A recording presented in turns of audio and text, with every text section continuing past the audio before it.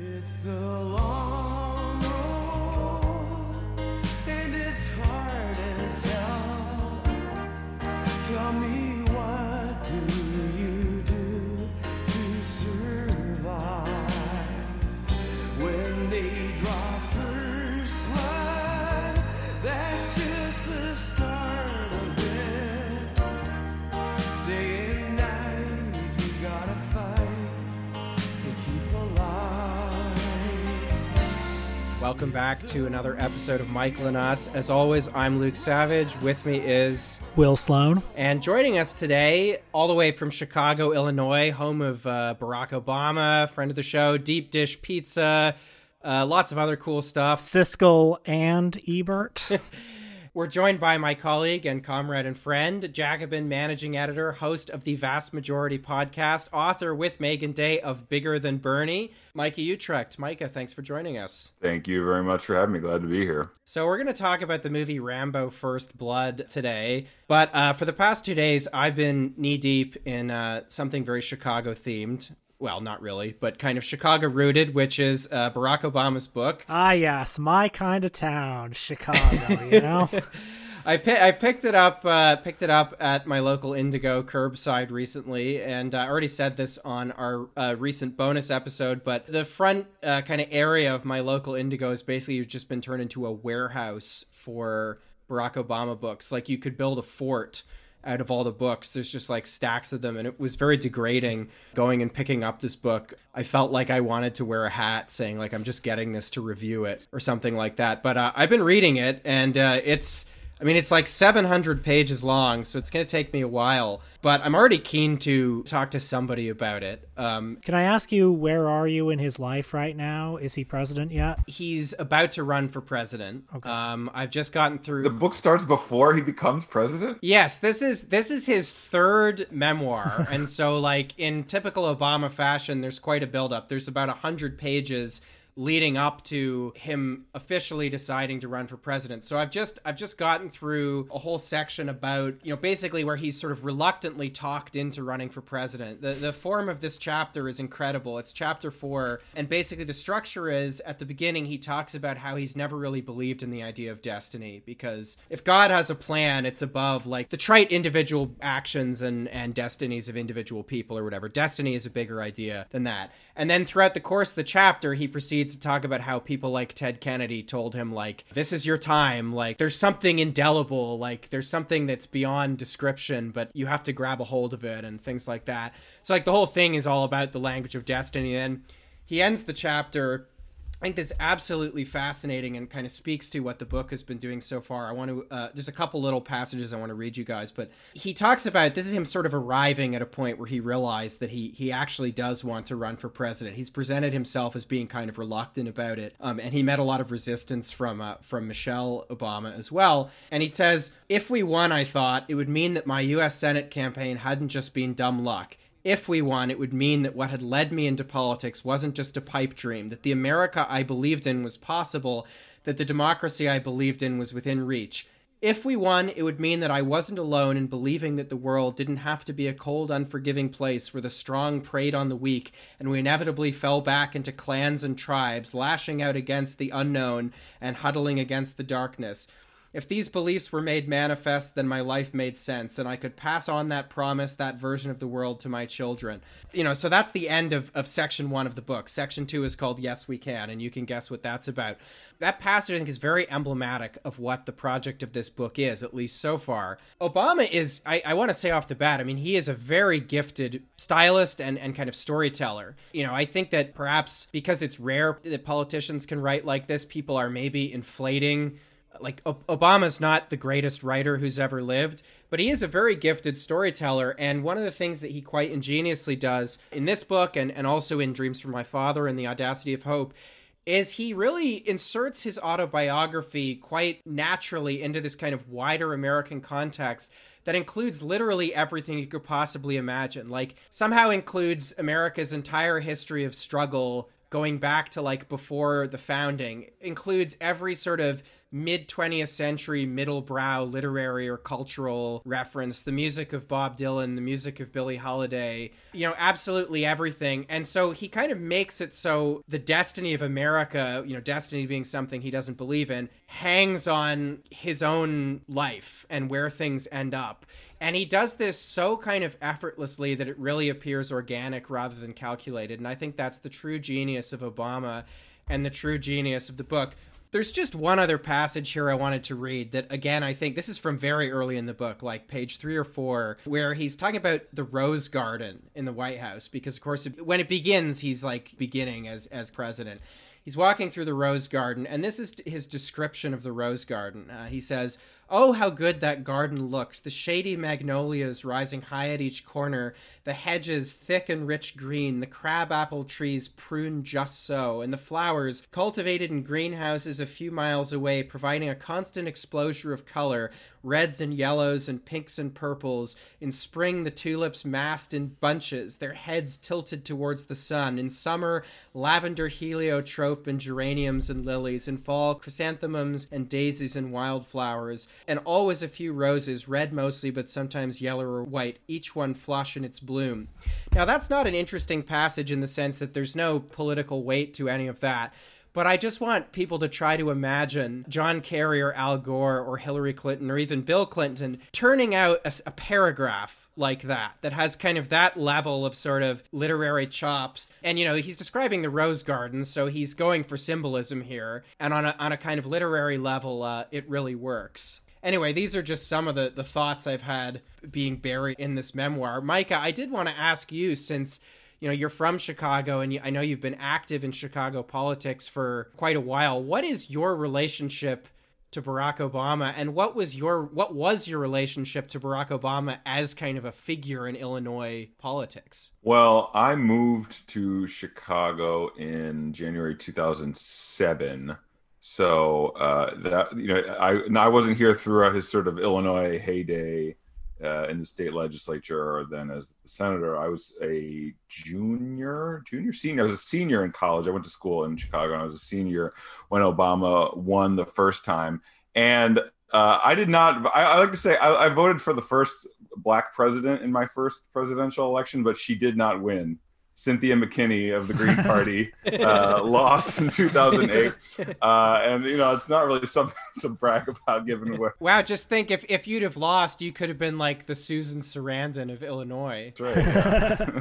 But I was there. I went to Grant Park in downtown Chicago on the night that he won, even though I hadn't voted for him. I mean, there was this kind of collective effervescence that you couldn't help but be swept up in, particularly in Chicago, but I think probably in any major city in America. I mean, I remember the stories of people, high-fiving each other on the street after the day after the election, stuff like that. So even though I didn't buy it, even though I was a radical and I wasn't going to vote for this guy, I wanted to sort of bear witness to what he had inspired, and it was amazing. It was like nothing I've ever seen. And, I think that experience was a really necessary one to bring us to where we are today. We had to go through this period in which a guy like Obama could win the presidency twice on the wings of high-flying rhetoric like the passage that you just read, and kind of making you feel like he's saying something progressive, but like never actually nailing down, never ever actually giving any specifics to the agenda that he was going to carry out. It just sort of like felt good. It felt progressive. And like, so we had to go through that experience and then be let down by it in order to arrive at the point that we are at today, where, many people have said that Obama could have won a third term if he had been able to run again. I mean, he's still incredibly popular, but certainly among a strong minoritarian current of especially young people in America, people are incredibly disappointed by him, in some cases disgusted by him. And we had to go through that in order to move into a more substantive left-wing politics in this country, I think. He's also the only one who's been able to pull off that particular magic trick, right? Seemingly every national level politician who's tried to do a version of that has failed. I mean, there are many imitators, but there's only one, the OG, and that's him. I mean, he's really good at it. You watch Pete Buttigieg do his Obama impersonation, And it works for some people. You know, my dad like Pete Buttigieg. But it doesn't even really work for your dad if he's honest with himself. Well, that's probably true. Maybe it would only work in like the Trump years where people are like, just let's strike up the old feeling, just a hint of it, please. But like, yeah, it's a poor imitation of Obamaism, but yeah, he's got a million imitators because it seems like a pretty good path in politics to go. I mean, you get to like give people goosebumps and make people inspired without actually promising them anything substantive, and then you don't have to actually deliver on anything. Well, this is one of the things that's very striking about this book, because if you're reading it, if you have even the faintest cynicism, you know, if you have any substantive criticisms of Obama, I mean, you notice very quickly how much he talks about idealism and things like that. And in one of the passages I just read you, when he's saying like, if I could be president, he's saying, if we won, I thought it would mean blah, blah, blah, blah, blah. If we won, it would mean that what had led me into politics. So there's this kind of confluence of the we and the me that's very telling. But, you know, he's saying all this stuff like, if we won, it would mean that this grand vision I had of America was true. But then he's very slippery on what the grand vision actually is. And, you know, this was the thing about the phrase, yes, we can. Like, yes, we can what? I mean, that was always the problem with it. Like, you know, he had all this rhetoric about organizing and transcending our problems and all this kind of stuff. But in what way? He was always, you know, incredibly slippery and, you know, minimally programmatic. I will just say one of my slightly contrarian takes on the current moment and from the left's perspective, the very, you know, discouraging year we've had since a very encouraging, you know, 8 weeks at the start of it, is that I actually think Joe Biden's victory in the primary, if Bernie wasn't going to win, I mean, I guess the existence of Elizabeth Warren in the primary maybe complicates this slightly, but if Bernie wasn't going to win, Joe Biden winning was the best case scenario from our point of view, in as much as it meant that the Democratic Party the attempt by kind of institutional liberalism in the United States to reset itself by creating another Obama figure essentially failed. I mean, the entire arc of the primary up until, you know, the Democratic establishment decided, okay, whatever, Joe Biden is our guy. You know, he might have come fifth in Iowa, but he's our guy. The entire arc was every month or two, there'd be a new cycle of like, all of a sudden we're hearing about this mayor from a small town in Indiana who we've never heard of before and is suddenly, you know, on the cover of New York Magazine. And who had sort of co-opted progressive and even in some cases radical language that had emerged in the years since Obama's victory. Right, exactly. And, you know, and then, you know, they tried to do the same thing, I guess, you know, maybe messing up the order here. I mean, before that, they tried to do it with Beto. They tried to do it with Kamala Harris. They tried to do it with all kinds of figures who weren't even successful or appealing enough to even have these kind of ephemeral media cycles. John Delaney, Eric Swalwell, Deval Patrick, the former Massachusetts governor who couldn't even fill like a small room and who got like, I can't remember, like a number of votes in Iowa lower than I got the one time I ran for public office. You know what I mean? So like Biden is an old style Democratic machine politician, and he's emblematic, I think, of the weakness, sort of in the medium and long term, the weakness of American liberalism in crafting something that people find appealing. His appealing was a kind of negative appeal. It was a defensive appeal that really appealed to people's kind of sense of, we need just the safe and familiar because the Trump era is too confusing. And I actually think that's a much better outcome than if somebody like Pete or Beto had kind of resurrected the Obama shtick. Well, right, but that would seem to imply that such a thing were possible, that Pete actually could, you know, restart that machine so soon after Obama tried it and disappointed so many people. I mean, I suppose he claimed to have won Iowa. You know, he did decently in a few of the primaries, and he clearly has a bright future ahead of him as a, you know, a petty bourgeois, you know, liberal capitalist politician. But like, he's not going to be able to inspire. There's not going to be crowds in Grant Park in Chicago when he ends up getting elected to the presidency in 20 years or whatever. Well, what about that event where the lights went off and then everybody en masse turned on their cell phones and waved their cell phones in the air? Weren't you inspired by that? That's such a bizarre thing, because it's like, what else would people do? Of course, people they're not moved by some, like, I don't know, collective spirit to do that. They're just like, hey, it's dark. These are the lights that we have. I don't know. Anyway, we're gonna see a lot more contrived, you know, fake power goes out type of They saw situation. the bird land on Bernie's podium and thought, how can we get a bit of that mojo?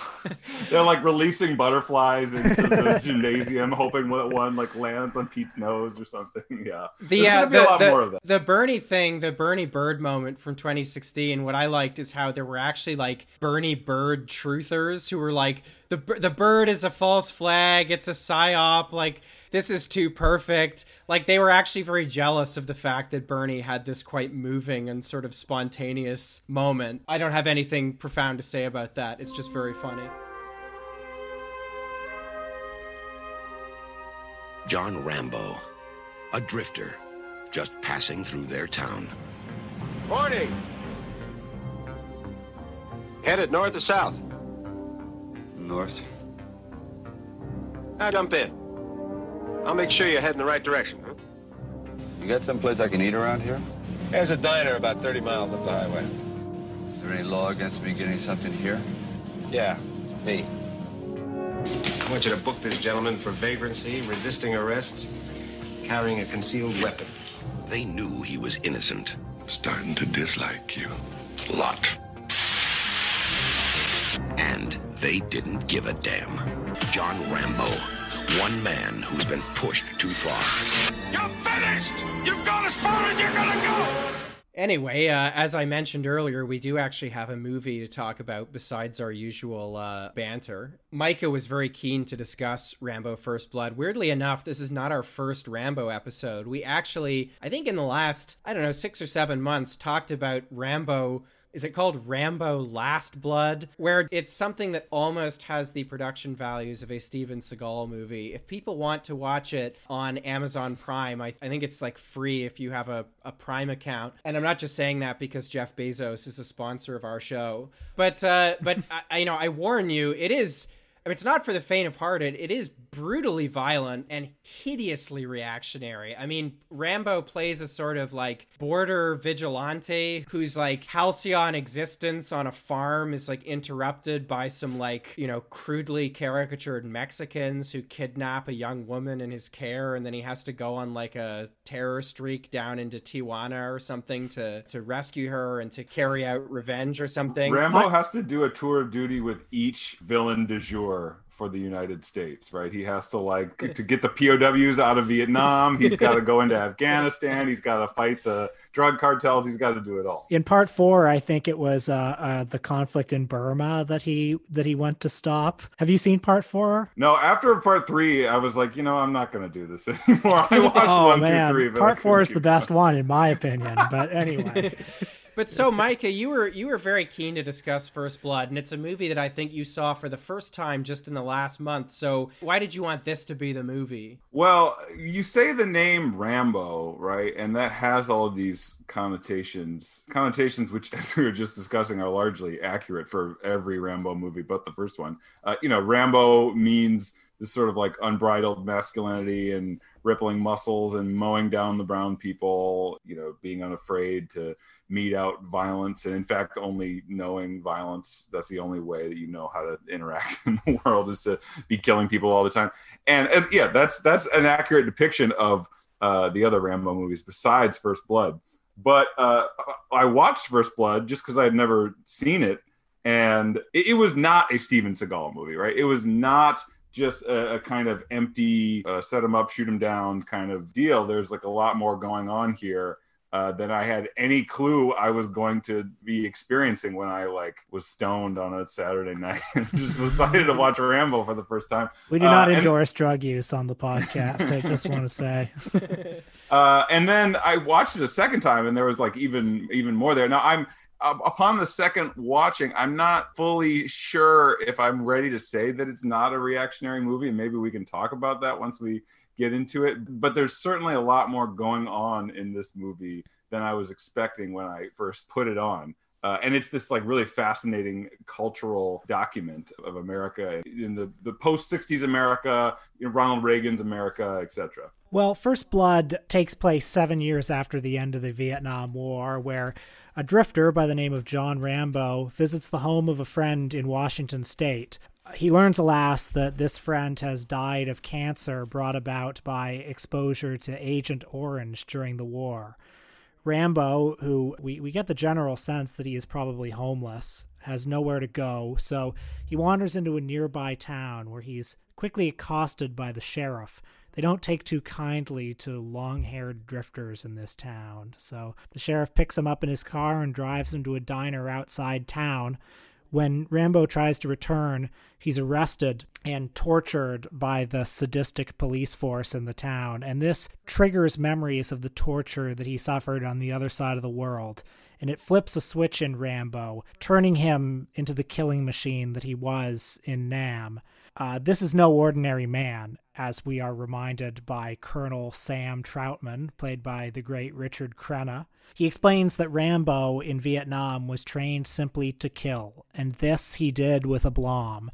You mentioned that the film is somewhat politically ambiguous, and the real villains of it for much of the film are the chief deputy and the sheriff of the town, who torture Rambo, and then when Rambo kills the chief deputy, the sheriff sees it as a mission of personal revenge to capture him and doesn't allow Colonel Troutman to do his job. So it's very much about a kind of like corrupt and reactionary police force.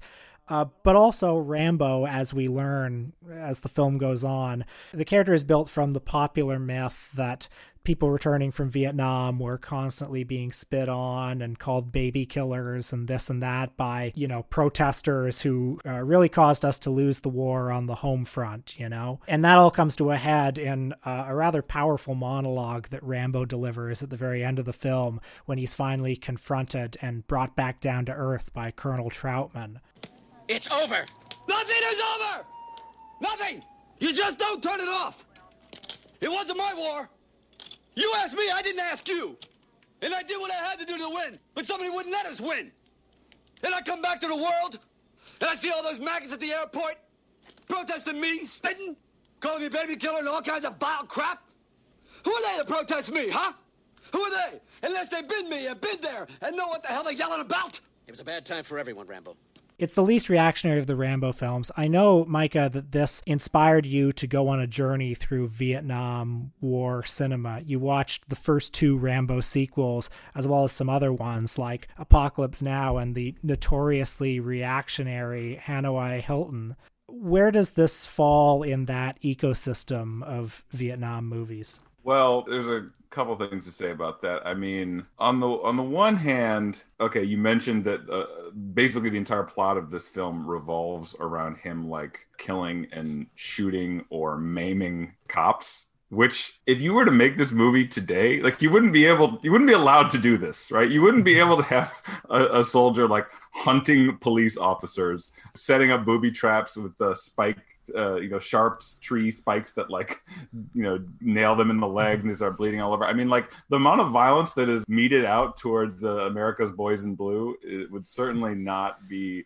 allowed in contemporary America. There'd be like thin blue line protests outside of the movie theater if you tried to do this in America today. And in fact, the police are kind of depicted as enforcers of middle class values. As much as like the Soviets are villains in Rambo 3, American small town cops are the villains in First Blood. It's like kind of astonishing to see. Like, I don't really remember the last time I saw a movie, certainly not like a big budget action movie where that was the case. So, that sets it apart from much of American cinematic history in that regard.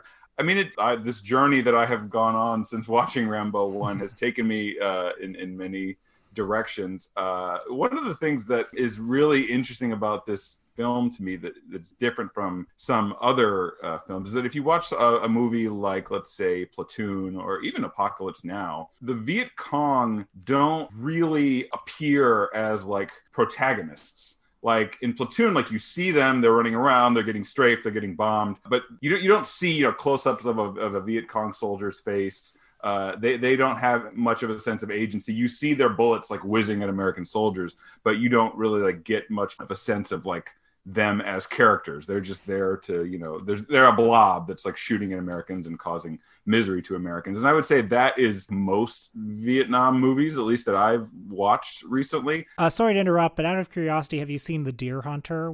So I did watch The Deer Hunter, and The Deer Hunter is obviously a different take. You've got ones where the Vietnamese, North Vietnamese don't really appear as like significant characters with, you don't get a sort of portrait of individual North Vietnamese soldiers or whatever. And then you have something like The Deer Hunter, which a fascinating movie from certainly aesthetically and in some ways in terms of the story itself. But you can only have a portrait of them doing this incredibly grotesque and barbaric acts towards soldiers that are completely fabricated from whole cloth from the screenwriter's perspective. Like The Deer Hunter, the scenes in Vietnam are all about, the Russian roulette game, where these Viet Cong soldiers are, spinning the chamber of the revolver and making the American soldiers click the trigger, and we'll see if they end up, shooting themselves in the head or not.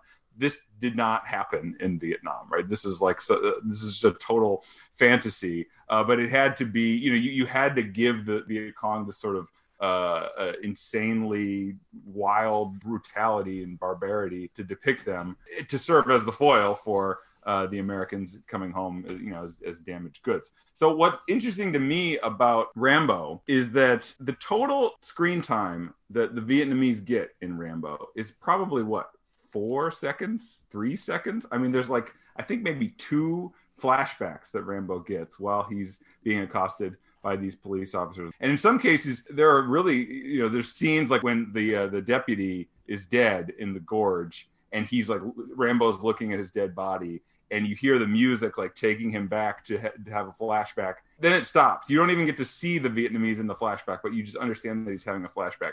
And what was fascinating to me about this as a device, this is what kind of sets it apart from many other Vietnam War movies. It's almost like the North Vietnamese are like the sun. They're too bright to stare at, right? What they were able to do to Rambo was, so horrifying and so powerful that you can only catch half-second snippets of it. Even though they're the whole precipitating incident for the entire movie, they only appear in 3 or 4 seconds worth of flashbacks. And that was fascinating to me because this movie is all about Rambo the killing machine, right? Rambo who can take on an entire small town police department. They have to call in the National Guard, and he still ends up defeating them all. But you have to kind of remember that the whole reason he is fighting all these people is because the Viet Cong captured him and tortured him.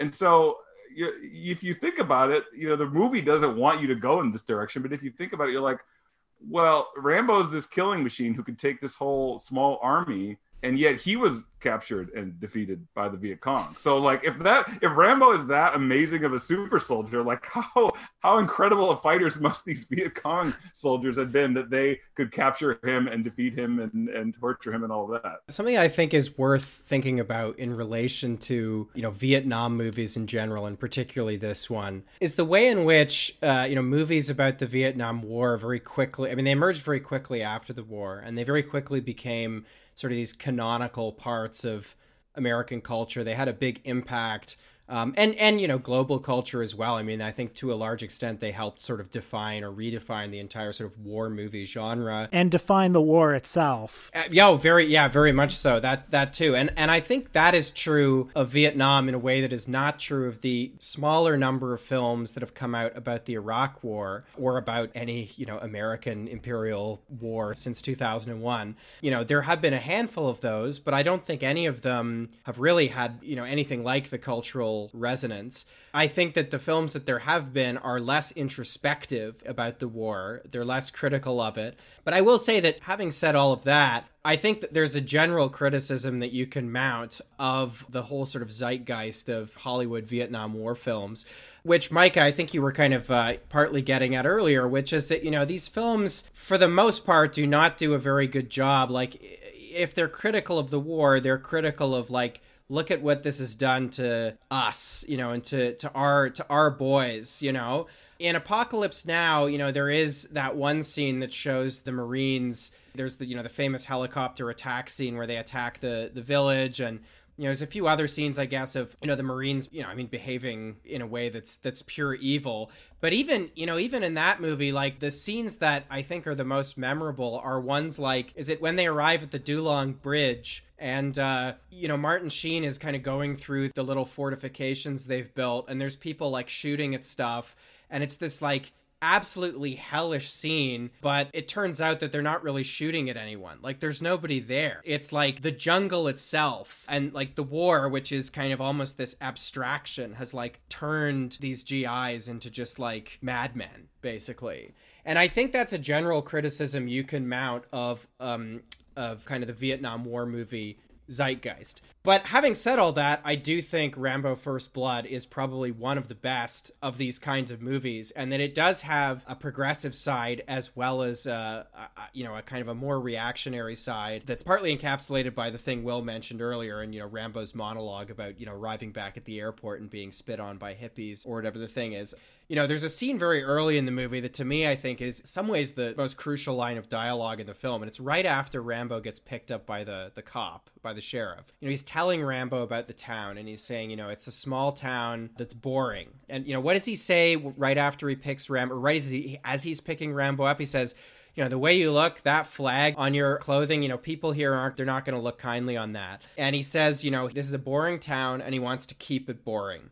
And I think one way you can read that, and I think this is something that the film's doing that I really like, you can read it as the United States wants to be this like imperial power that imposes its will on the rest of the world. But to a large extent, it doesn't want there to be domestic consequences for that. It wants to keep all that stuff at a real distance, even in the case of something like Vietnam, where lots of young men were actually drafted, conscripted and forced to serve the state in this hideous war abroad. Even 7 years on, nobody wants to be reminded of this. The head of local law enforcement actually considers it kind of his patriotic duty, as a sheriff in this small town, we need to keep this away because this cannot intrude on our perfectly bucolic parochial American setting where people go to the diner, they go to the gas station, they have conversations about small things, and they don't want their lives interfered with the trifle of this massive, sprawling military apparatus with which we project our power abroad.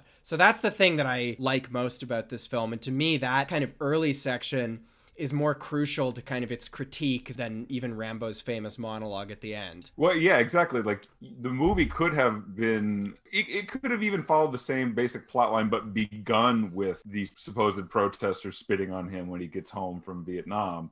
But it doesn't go that way. You get a mention of that at the end, but like, the villain is American cops. The cops' job is to sweep the town of, like you said, the sort of detritus of the American imperialist war machine abroad. Like, sweep it under the rug, like, take him out of town. Who cares where he goes as long as he just like continues on about his way. And, not only that, but as you already mentioned, the beginning scene when he's looking for his former comrade from Vietnam and finds out that he's died of cancer from Agent Orange. I mean, that's not an indictment of the hippie protesters. I mean, that is an indictment of the people who sent Rambo to Vietnam in the first place. It is the masters of war of the American imperial state who, dunked him and everybody else in Agent Orange. I mean, there's a clear anger about that is not a reactionary anger. It is an anger at the imperial machine going about its business in Vietnam. And there's an anger too, a sense that the Masters of War didn't do enough to prepare these people for their trip back. Like, yes, there are hippies spitting on them supposedly, but there was no landing pad for them. Yeah. And the other thing that I noticed on the second watching of this movie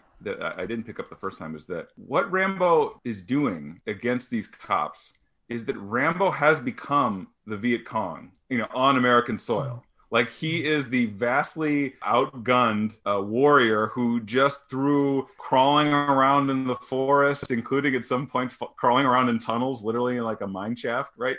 Exactly like the North Vietnamese were doing in Vietnam. He's using these sort of like crude weapons that he fashions. I realized on the second watching, the scene where the sheriff's deputy is shooting at him from a helicopter, that has to be purposely constructed to be like the sheriff is the American troop in Vietnam, like shooting from the helicopter, as we've seen in all of the, million scenes from, Vietnam documentaries with, Fortunate Son playing in the background or whatever. Like that's what now Rambo is the Vietnamese soldier or the Vietnamese civilian or whatever, who is getting shot at by the American state, and he defeats them in the same way that the Vietnamese defeat the American soldiers in Vietnam, which that's kind of an incredible thing to do. I'm not sure where it sort of lands politically. It's like on the one hand, it was Americans who were committing these incredibly horrific human rights atrocities against the Vietnamese, and to sort of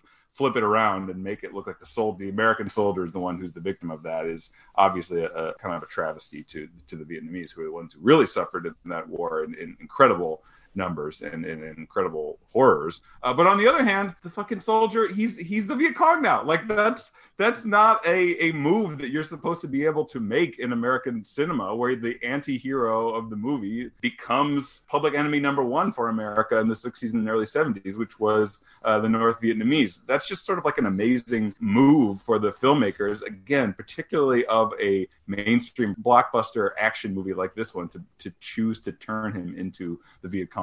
Well, and if we take that interpretation even further, assume that the film intends to draw that parallel, which I think you've made a very convincing case that it does. I mean, what is revealing about John Rambo's particular type of violence is that he only kills when he has to. I mean, I think there's only that one cop that he actually kills, right? And I think it's kind of an accident. Am I right? Like, he doesn't even mean to kill that cop. And with the rest of them, it's just booby traps in the woods that are non-lethal. He's trying to scare people. Like, he runs into that boy in the woods who's just there hunting, and all he does is throw the gun away and then run off. The sheriff, he actually has a chance to kill him, this sadistic sheriff who's been presiding over the police station where he was tortured.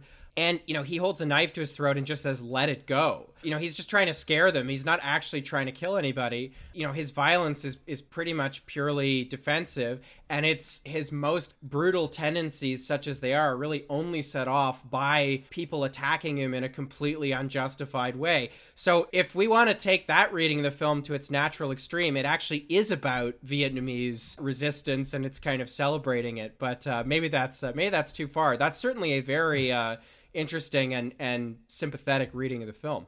Don't end it like this. Back there, I can fly a gunship. I can drive a tank. I was in charge of $1 million equipment. Back here, I can't even hold a job. Fucking cars!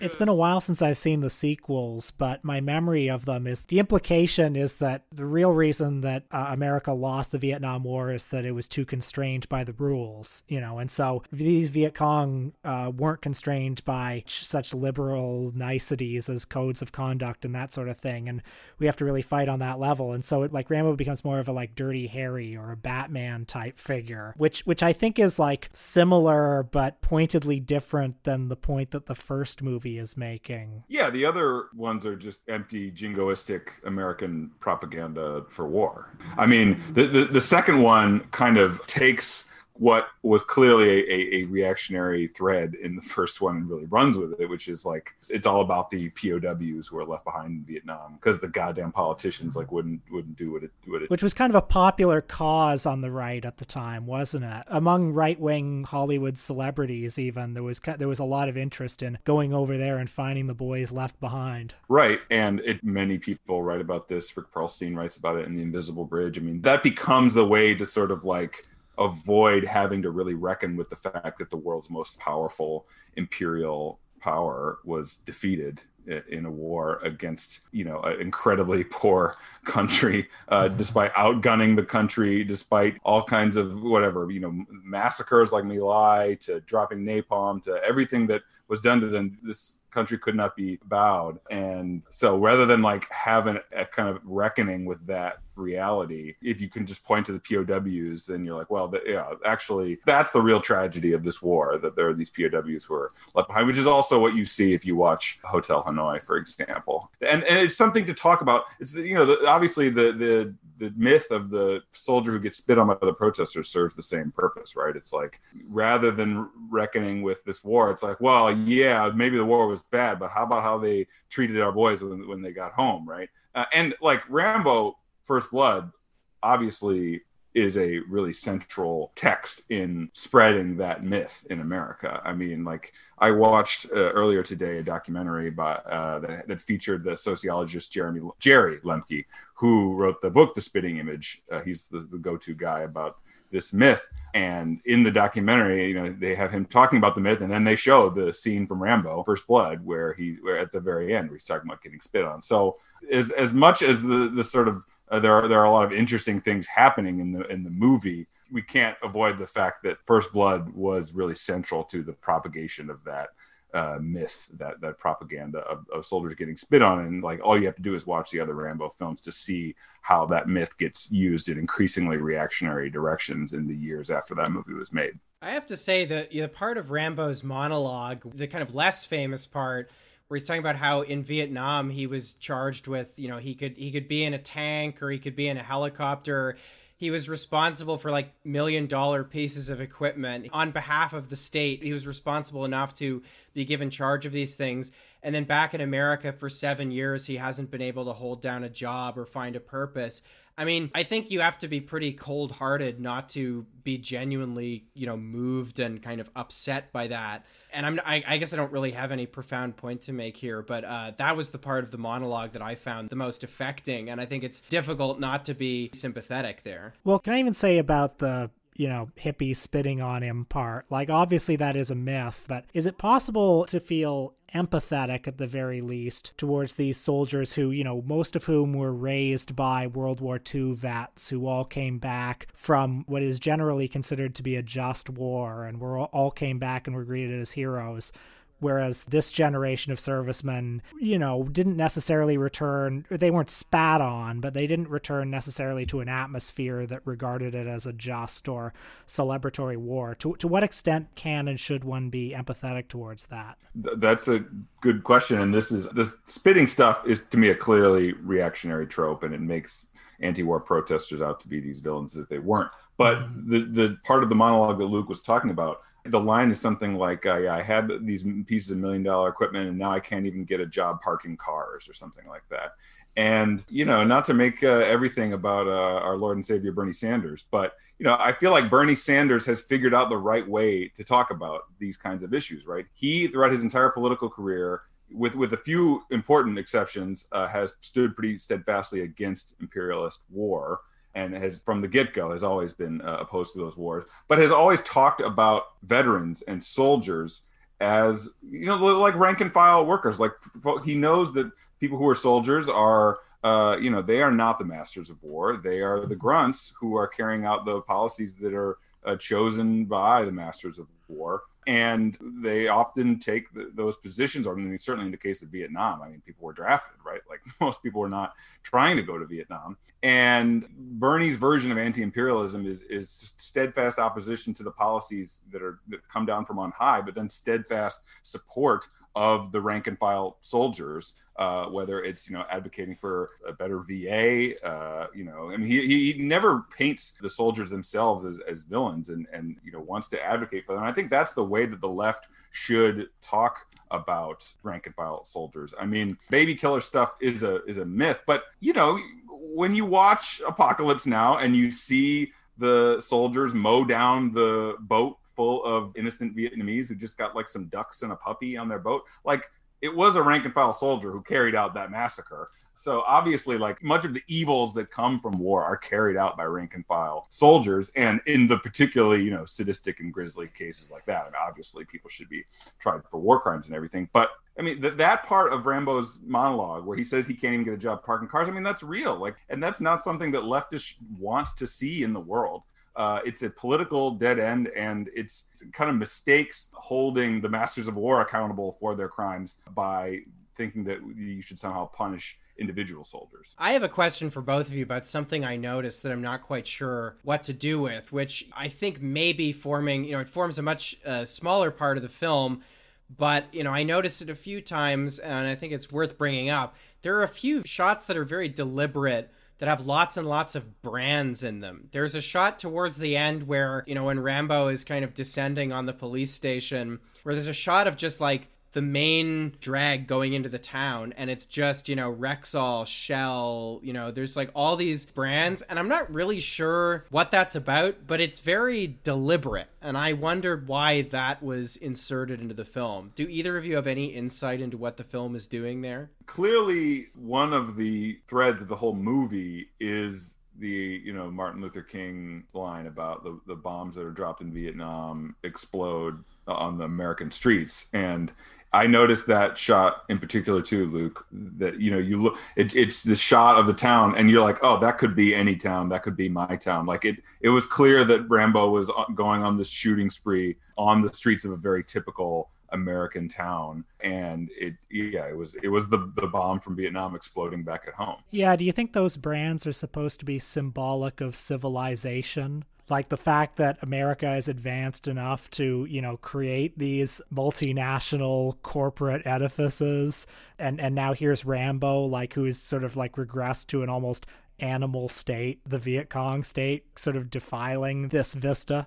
I mean, what's the first thing that he explodes, right? It's a gas station, which is this, you know, central business of American life, right? That, you know, we all have to drive cars. We're this car-centric society. And the first thing he does is run the army truck over the filling stations and then explodes the entire gas station. I mean, the thing that I think made the image stick out most for me is the fact that everything up until that point, all the sort of establishing shots, the town and stuff, have all been about showing how kind of bucolic and provincial and local this is. And then all of a sudden there's this very jarring shot that's like, actually, this has the same kind of homogenous strip when you drive into the town that, like, you know, yeah, any town in America could have. Like, the same 10 companies are just kind of represented there. But I'm not really sure how that fits into kind of the broader thesis on the film we've been developing. It stuck out to me as an image that was quite disparate from the rest of the images of the town in the film. It is a choice, for sure. What the choice means, though, I'm not certain. And I think a lot of it depends on, like, what brands mean to you. One other thing that I noticed on the second viewing, we already talked about how Rambo becomes the Viet Cong on American soil, but what are the two central conflicts of the 60s and 70s? One is Vietnam War, obviously. The other is the civil rights movement. And I realized on the second watching, Rambo, I mean, there's a million things that are in this vein. I mean, for one thing, the deputy, despite the fact that they're in the Pacific Northwest, right? They're like almost to Canada. In fact, they filmed the movie. Filmed in BC. And actually, a lot of the guns had to be imported into Canada, and a huge number of them were stolen. So, so yeah, there's like a whole bunch of guns. So Rambo caused American gun culture to spill into our gun-free backwater up here in Canada. So the bombs were dropped in Vietnam that then exploded in the United States that then like drifted up north of the 49th parallel. This is crazy. So they're in the Pacific Northwest, but the sheriff's deputy, for some reason, has a Southern accent. I don't know if you guys picked up on this. And even the sheriff himself does not have a Southern accent, but he is a character straight out of small town, Southern town, you know, Bull Connor, like someone like that, sort of reactionary. And then there's all these other things, you know, when Rambo is in the basement of the police station, they say that he stinks and they need to clean him up. So what do? They turn a fire hose on him, which obviously it's one of the central images of the civil rights movement, just like from Birmingham, you know, black people getting fire hoses turned on them as they're trying to protest. When Rambo is out in the woods and the cops try to get him, what do? They unleash the dogs to try to get him. I mean, there's just so many of these images that seem like they can't be an accident, that they're trying to portray him as the victim of the other central people's movement of the 1960s and 70s, which was the civil rights movement. He becomes the kind of Southern black person who has the state turned against him and oppresses him.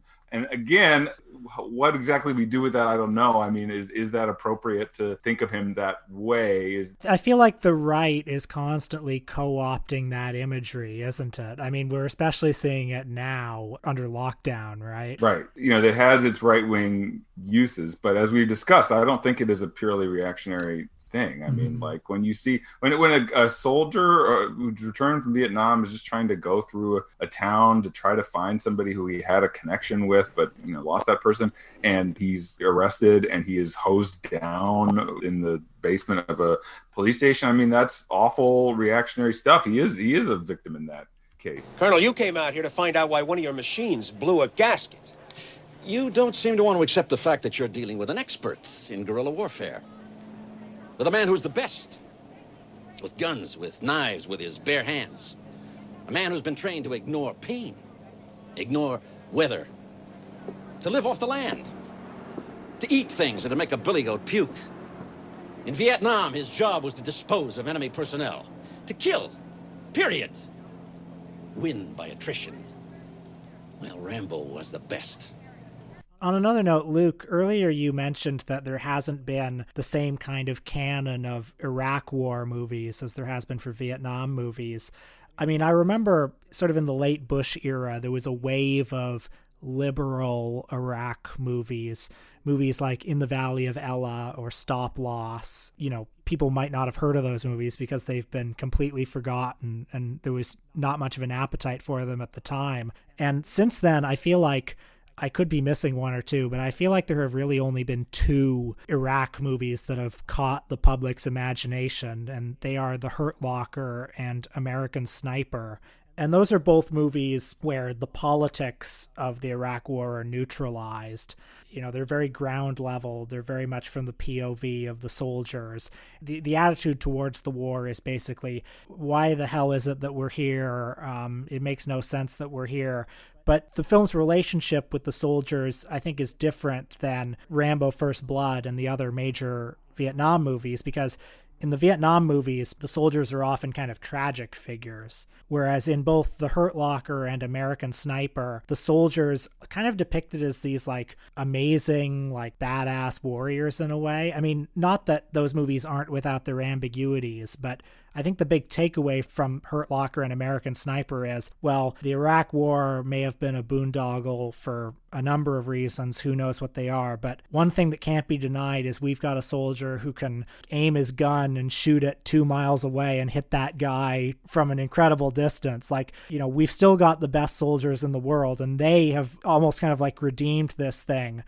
And that's very different. It's too bad that the war itself was unjust, because we got some guys who could really kick ass. If we could get them a good reason to kick ass, they could really do it. Yeah, exactly. And it's amazing that, of all the Iraq movies that were made, like it was those 2 with that message that resonated.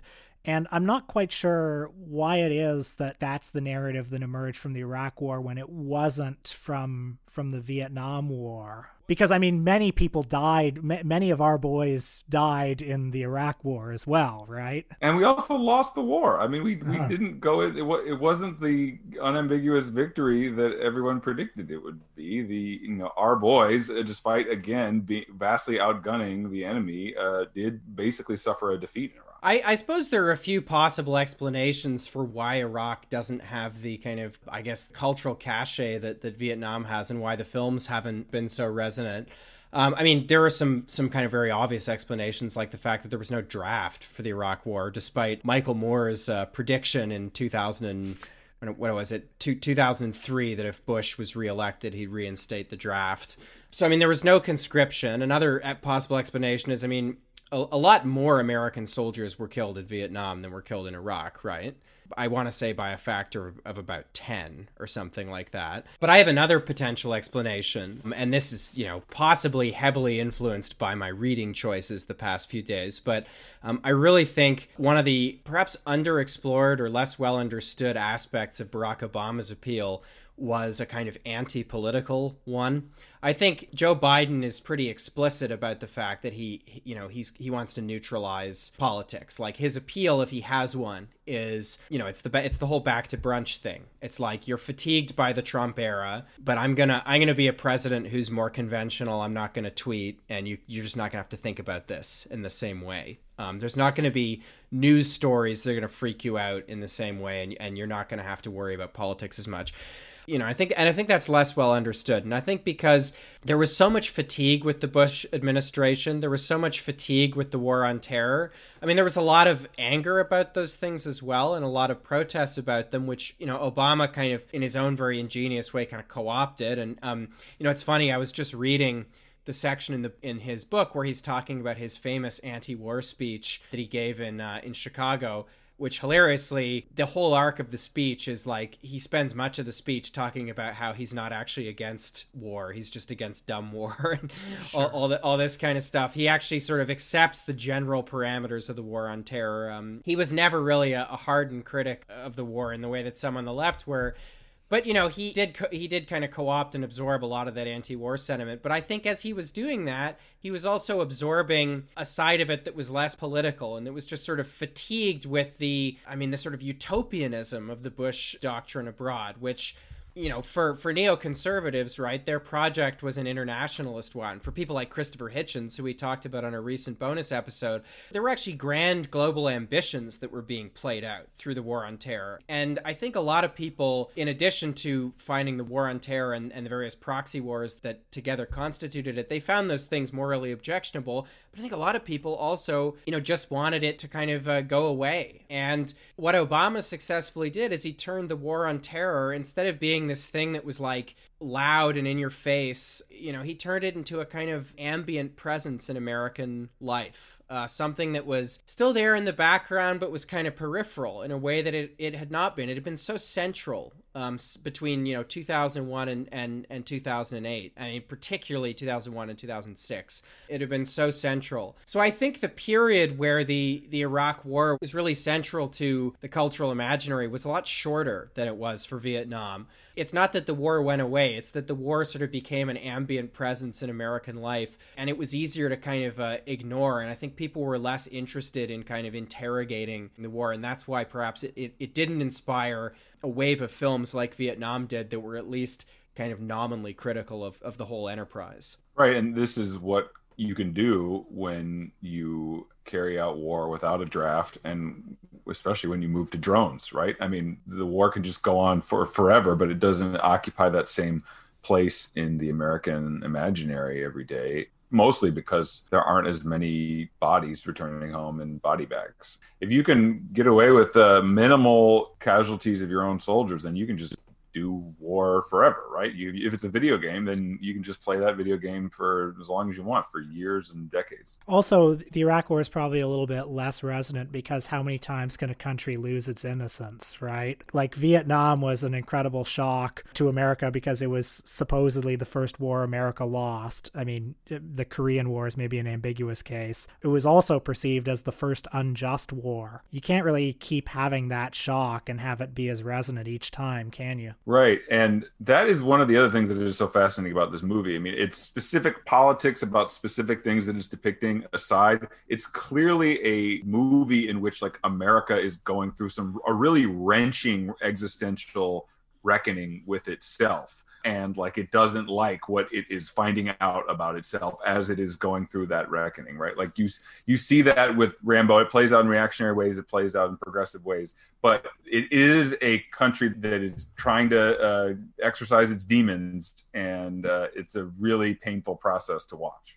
Well, I hope we've done Rambo First Blood justice. I certainly enjoyed watching it. I think this was my second time seeing it as well. And I mean, all politics aside, it's also just a really good action movie. A pleasure to watch. I'm sure this won't be the last time I watch it.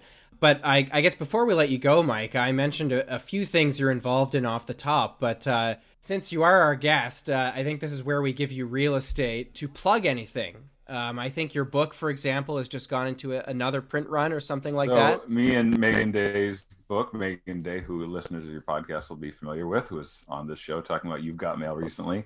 She and I wrote a book called Bigger Than Bernie, How We Go from the Sanders Campaign to Democratic Socialism. The paperback version will be out in the spring. We just finished the book came out when was that? Like the end of February 2020. So some things have happened in the world since it first came out. So we've written a new preface for it that will go over some of those things. We also co-host a podcast together on Jacobin Radio called The Vast Majority. And besides that, we're publishing almost 50 new articles every week on jacobinmag.com, many of which are written by Luke Savage. So presumably your listeners are probably already checking that out, but if they're not, they should. Well, I think that's the first time I've ever given a guest the opportunity to plug something, and they've plugged me in response. That's what the editor's job is, Luke. Well, I guess we'll just sign off here. Thank you again, Micah, for joining us. This was super fun. We'd love to have you back sometime. Until next week, folks, I'm Luke Savage. I'm Will Sloan. See you next time, folks.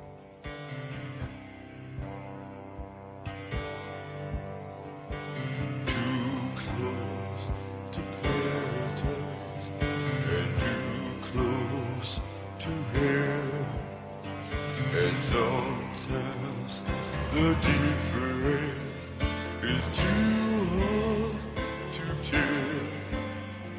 But then deep out here, an old worn out seas, they say you feel them by riding your dreams. And I'm one step closer now. More fight in paradise. They tell me that the sun shines all night, and maybe I'm crazy believing that stuff. But if this is it, well, it's not enough.